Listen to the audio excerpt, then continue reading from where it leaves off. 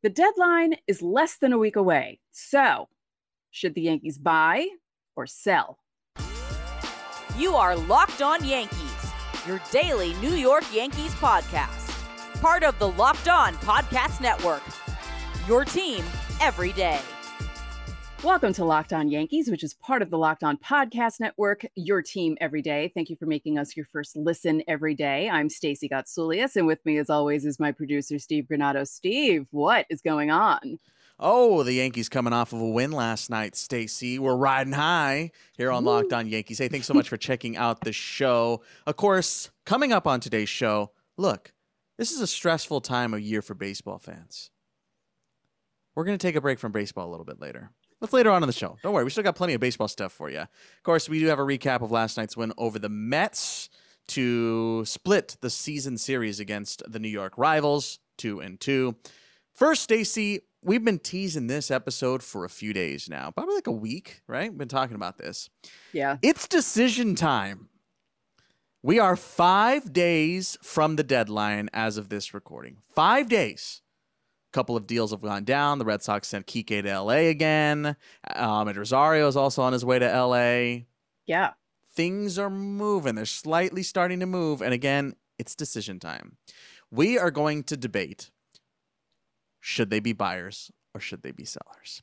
Stacey, welcome to the Locked On Courtroom.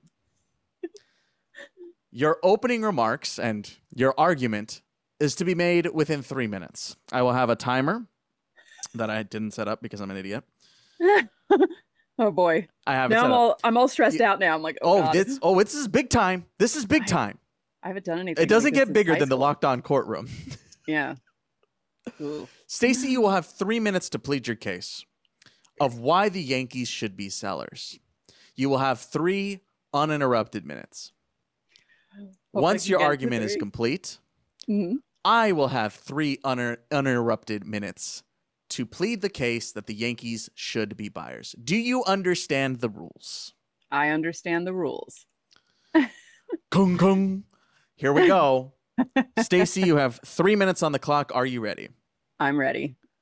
It is time to make the case that the Yankees should be sellers in 3, 2, 1, go. Okay. The Yankees should be sellers at this deadline because it feels very similar to the 2016 team. Maybe good enough to make the playoffs, but maybe not good enough to make the playoffs. And I feel like they shouldn't waste their time trying to buy and fix this team when they've basically been a middling team for over a year now, if you count the second half of 2022 and into this part of 2023. This seems to be the team that the Yankees are. There's just no getting around it. I don't believe that Aaron Judge coming back is going to save this team or this season. Him alone is not going to save the team. I feel like they need to go back to the drawing board. Not blow up completely, but they need to do something to change the makeup of this team. Yankee fans are sick of middling teams that the Yankees have had for years now. Yes, it's great they make the playoffs every year or almost every year, but Yankee fans want to win. They haven't been in a World Series since Steve's favorite year of 2009, and it's getting to the point now where their drought is as long as the 80s drought from 78 into the 90s. And Yankee fans don't want to deal with this anymore. And they put Band-Aids on wounds that they should be covering with giant bandages. And they need to blow it up slightly, start over again, but do it quickly because you can't waste Aaron Judge's prime because he's over 30 now and he's getting toward the latter part of his career, or Garrett Cole. You signed that man to be your ace. You signed him to lead this team to the promised land, but you're not surrounding them with enough good players to do that. So I feel like they need to 1 minute. sell. Okay. The free agency class this offseason, aside from Shohei Ohtani, isn't really anything to write home about. And if Cashman is forced to sell at this deadline, it might actually be better for the Yankees and their fans in the long run because he won't spend free agency money on mediocre dudes instead of getting good dudes when he has the chance to. So I feel like the selling would be better for them. And I know people will be looking at the record. They're still over 500. They still have time to turn things around. But I think for the future of the team, it might be better for them to sell. You have 20 more seconds if you would like to make any more arguments. I still don't think they should trade Glaber, though. Like, I know I said I want them to blow things up, but I still feel like they don't need to trade Glaber. But there's some things that they need to move around just to fix the team and get it ready for 2024. Just start over again and look to 2024. All right. Your time is up. And that's the first time I've heard my timer alarm go off on my phone. I didn't know that was the sound. All right, Stacey. Okay. The court has heard your arguments on why the Yankees should be sellers. Mm-hmm. It is now my time to plead the case for the Yankees to be buyers at the 2023 deadline. And my time starts 3 minutes on the clock in 3, 2, 1, go. Your Honor, and ladies and gentlemen of the jury, thank you so much for coming today. I believe the New York Yankees should buy at the 2023 trade deadline for a couple of reasons. Namely, that the Yankees have been waiting basically all season to have their full rotation. And guess what time it is when it comes to August? The Yankees are set to have basically their full rotation. Carlos Rodon is here. He pitched well last night and looks to build off of that success. Garrett Cole has been great basically all season. Nestor Cortez has been feeling good during his rehab stints, has been recovering well, and is slated to return in the first week of August. Clark Schmidt has pitched well recently over the last month or so, and you have 4/5 of a decent rotation to good rotation at this point. And I think that's enough to have faith in this team. When you're talking about the postseason in baseball, there are two things that are crucial to success. One, pitching. Everyone knows that pitching is 100% the biggest thing when it comes to the postseason. And two, being hot at the right time. The Yankees have the rotation coming back. Their bullpen, which has faltered recently, but as a whole has been excellent. And now have Andy Pettitte in their ears, who is a legend at this point, right? The Yankees are 54-48 on the season. A lot of teams would kill to be 6 games over 500. The Yankees could lose the next 2 series and be swept at the hands of their rivals in the AL East and still have a 500 record. That is incredible. And they're not going to be swept over the next 2 days. The third wild card spot is very much up for grabs at this point because that's what you're gunning for. You're not trying to win the East. You're not trying to get that first round bye. You're not trying to get anything more than the third wild card spot, which is 100% still available at this point. You have health on this team. Aaron Judge is coming back. Maybe even this weekend, you'll have Aaron Judge on the field. Frankie Montas could still be back this season. Loizaga is on his way back. Look, you have a tough schedule. I get that. But if you buy for this team, that makes it that much sweeter. If the postseason started today and the Yankees snuck into that third spot, the first round of the wild card would be in Houston, Texas. And how sweet would it be that this team that was middling all year long, still just a couple of games over 5, waiting for everybody to get healthy, knocked out the Houston Astros in the wild card on the road. That makes it all the worth the while to go in on the 2023 Yankees. I rest my case. All right. The 2 cases have been said. Stacey, any closing remarks? No. I don't have any closing remarks. I haven't done anything like this literally since high school, my high school law class, but I did win my case, by the way, back then. Well, let us know down Shockingly. below here on YouTube. Did Stacey win their case or did I win my case? What do you think? What do you think? Who won? Was I at least like rousing? Did I at least like get you? Yes. Like, yes. I was all like, oh, just some hey. music in the background. Yeah. To get you going. Let us know how you're feeling about that down below. Should they be buyers? Should they be sellers? Of course, we are also going live on deadline day here on our YouTube channel. So our audio folks, make sure to jump on over to our YouTube side. We are going live for the final hour of the trade deadline and a little bit over as well because, deals still take time to come out. So we will be going live, answering a bunch of questions and giving you all the news that is happening at the trade deadline this season. Again, that's on our YouTube channel. You can drop your questions for Fan Mail Friday. That's tomorrow's episode down below here on YouTube. There's a pinned comment, and all you got to do is respond to that with your question. If you want to skip that line, join our subtext. You guys already know about that. You get one-on-one text conversations with Stacy and me, and of course, a bunch of other perks. All the details in that episode description. All right, we got to talk about the Mets game, the finale from last night when we come back.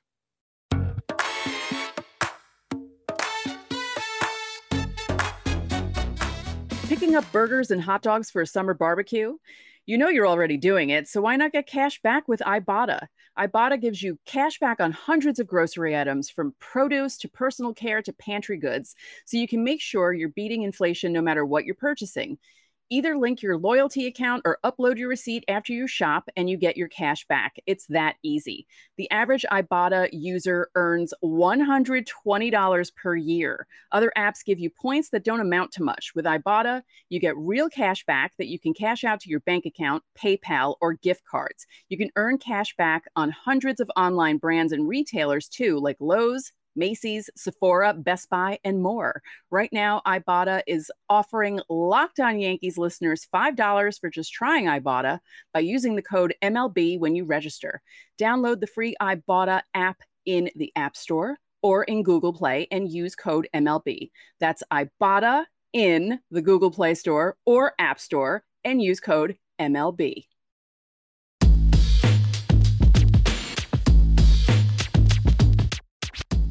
Back now on Locked On Yankees. Hey, don't forget the Yankees are in Baltimore this weekend after an off day today, so you can catch that game on SiriusXM just like every game this season. Just search for the SiriusXM app and search for Yankees. Of course, coming up on tomorrow's show, you guys already know it's Fan Mail Friday. The Everydayers are all about that, so drop your questions down below to that pinned comment, and of course, if you're a subtexter, you get priority per usual.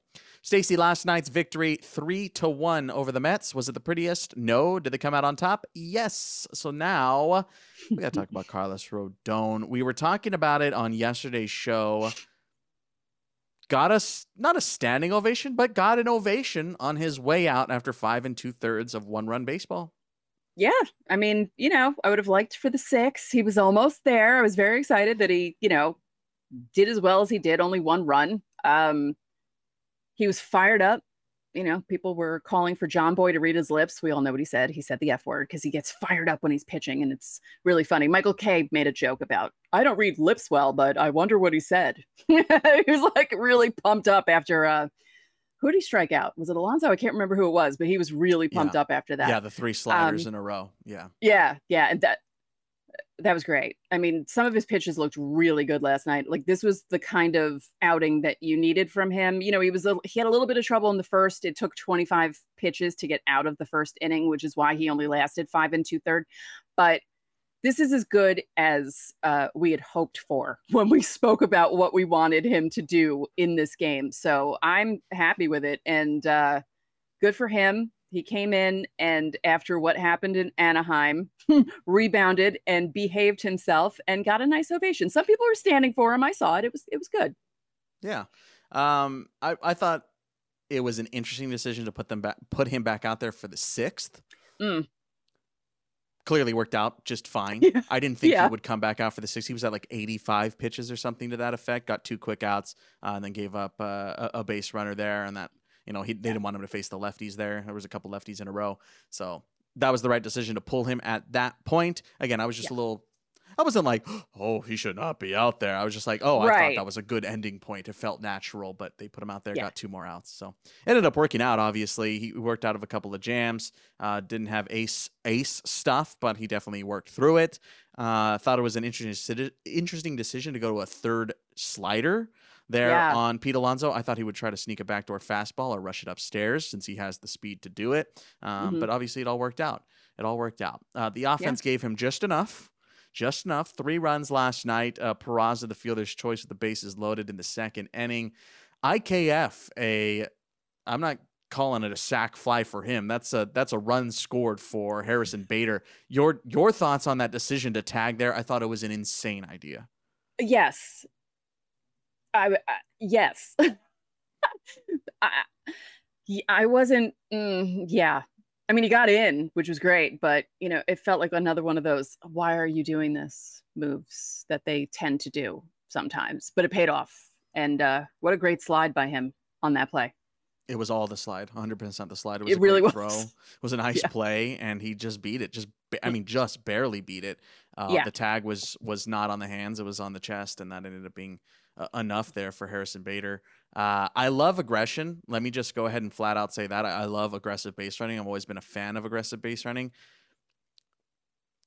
That one was a little much for me. It was a little much. I was like, "Yo, where you going?"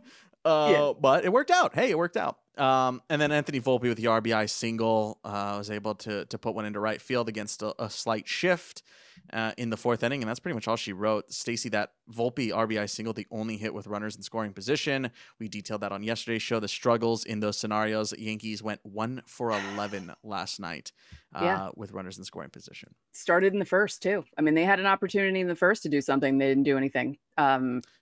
Just it felt like, at that point, it felt like it was going to be one of those games after the first. I thought to myself, oh, no, not again.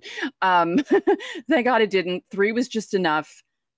Rodon pitched well enough to make it so 3 was enough. Thank goodness. I liked what I saw out of Volpe, actually, between the RBI single and the making it to second on that one play. Like, I love his base running, and I wish he would get on base more so he'd, steal and do things, because he's the type of player who's going to produce runs and, or manufacture them. And I just wish he would get on base more so we could see that. I mean, it'll come eventually, because he's one of those guys. He's going to make it fun to watch the Yankees again at some point when things start clicking for everyone, and then he starts clicking, because all this stuff is contagious. When the guys don't hit, they all don't hit together, but then when they do hit, they all hit together. So at some point things will pick up for everyone, and it'll be fun at some point, I hope. Maybe. What I thought about while watching last night's game? He's playing. He hasn't been hurt. Right. He just keeps playing. Like, that's kind of incredible that he hasn't had any, knock on wood, injuries here. Like, that's like almost unheard of at this point, right? Like, it's like everybody's hurt at some point in today's game. The Yankees just lack the big hit, man. They've just been lacking the big hit for a while now. Like what I saw out of the bullpen: King, Peralta, Canely, Holmes, 3 1/3. Canely looked a lot better. Yeah, Canely looked better. Holmes had some nasty pitches in that 9th inning. Got some help from the home plate ump on a couple of them, like a couple of the inside pitches. Umpiring the last 2 games. Sheesh. Yikes. It's been tough strike zones. Yeah, it's all around baseball, though. I feel like the umpiring is getting worse. It's just, I don't know what's going on. Maybe they know that the automatic strike zone is coming, but I don't know. Something's going on there. But the bullpen, they were asked to do 3 1/3, and it was scoreless, no hits, no walks, which is also very good. The 4 strikeouts. And I feel like the bullpen is kind of being more like themselves lately, minus Marinaccio last night, but the other guys are doing well. Stacey, the Yankees split the set. They win game 2, 3-1. And unfortunately, I think it's time for us to face the music.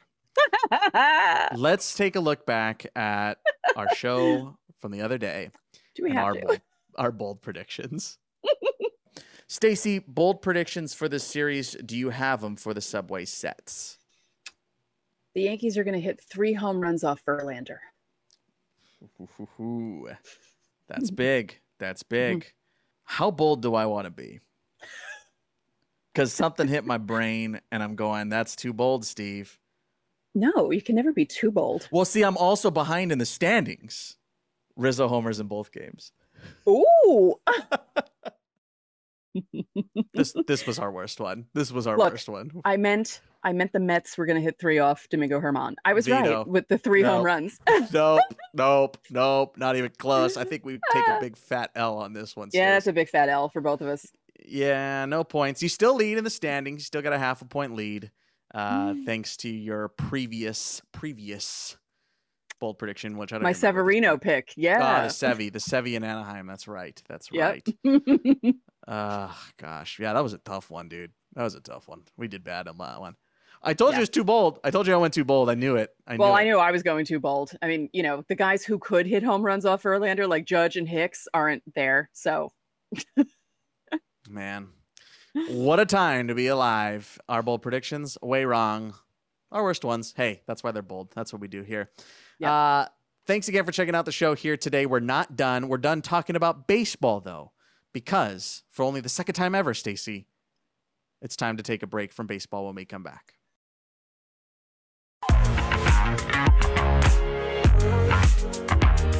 Back here on today's Locked On Yankees, Stacey, Steve, Stacey. We talk about baseball all the time. And of course, you guys already know that SiriusXM hosts all the Yankees games this season with John and Susan on the call. You can catch this weekend set coming up against the Orioles on SiriusXM. All right, no more baseball. No more baseball.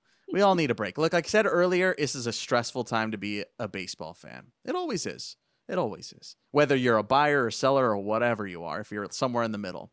Yeah. So, as we've done on the show before, we wanted to do again. Last time we talked about TV shows, Stacey.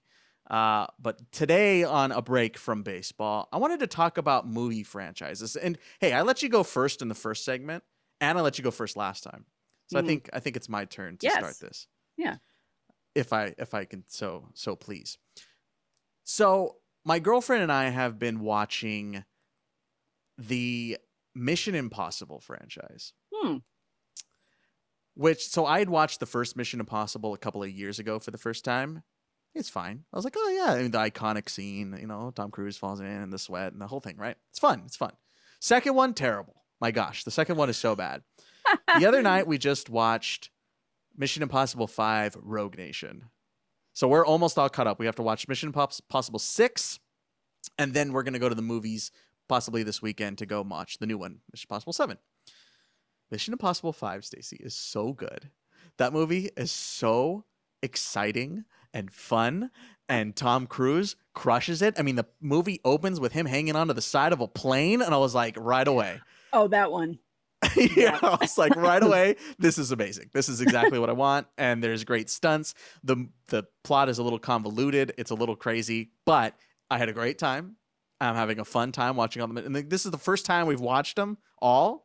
But I'm having a blast. I'm having an absolute blast watching the Mission Impossible movies, especially because you guys know I'm on the West Coast. So when the Yankees play, I'm usually watching them starting at 4:00. Then we record, and then I usually have a little time at the end of the day. And that's Mission Impossible time, and it's just been fun. It's just every time there's like a script. I mean, obviously it's a script, but there's like a script for a Mission Impossible movie, which is like it opens with some scene and some mission that has nothing to do with the rest of the movie. Right, and it's fun. Yeah. And then the music comes in. The music's so good. The song is so amazing. And then it cuts back, and then there's something, and then it's like, your mission, should you choose to accept it? And you're like, oh, I'm all in, man. It's so much fun. Tom Cruise is crazy, and I love it. Yeah, he is really crazy, though. I mean, the man is like 60, and he's what's it called? Oh God, base jumping off like mountains and stuff, and diving off the Burj Khalifa and doing all these weird. That was awesome. That was awesome. That was Mission Impossible 4. Yes, I was like, because I was going to ask you which one was the one where he like dove off the Burj Khalifa. If you don't know what that is, it's a building in Dubai that's like 160 stories high, and it's the tallest building in the world. Yeah, that's Mission Impossible 4 Ghost Protocol. Yes. Oh right. Yes. Yeah. So 3 was good too. Philip Seymour Hoffman crushed it in 3. I miss him. He was so good. Yeah, crushed it. He was a good actor. What movie franchise are you a little gushy over, or anything of that regard, or like one that you absolutely hate? Do you have like you're like, oh, I can't stand Twilight or whatever? Oh no. Well, okay. I made myself sit through the first 50 Shades of Grey movie just because. Oh no. And it was so bad. It was so bad. And I knew it was going to be bad because I read excerpts from the book, which is terrible. And I don't know how it did so well because it's just really, really bad. I don't watch a lot of movies movie franchises. I don't go to the movies a lot. I had a 10-year period where I didn't go to the movies. The last movie I had seen was Devil Wears Prada, and I didn't go again until The Force Awakens. That was literally like nearly 10 years.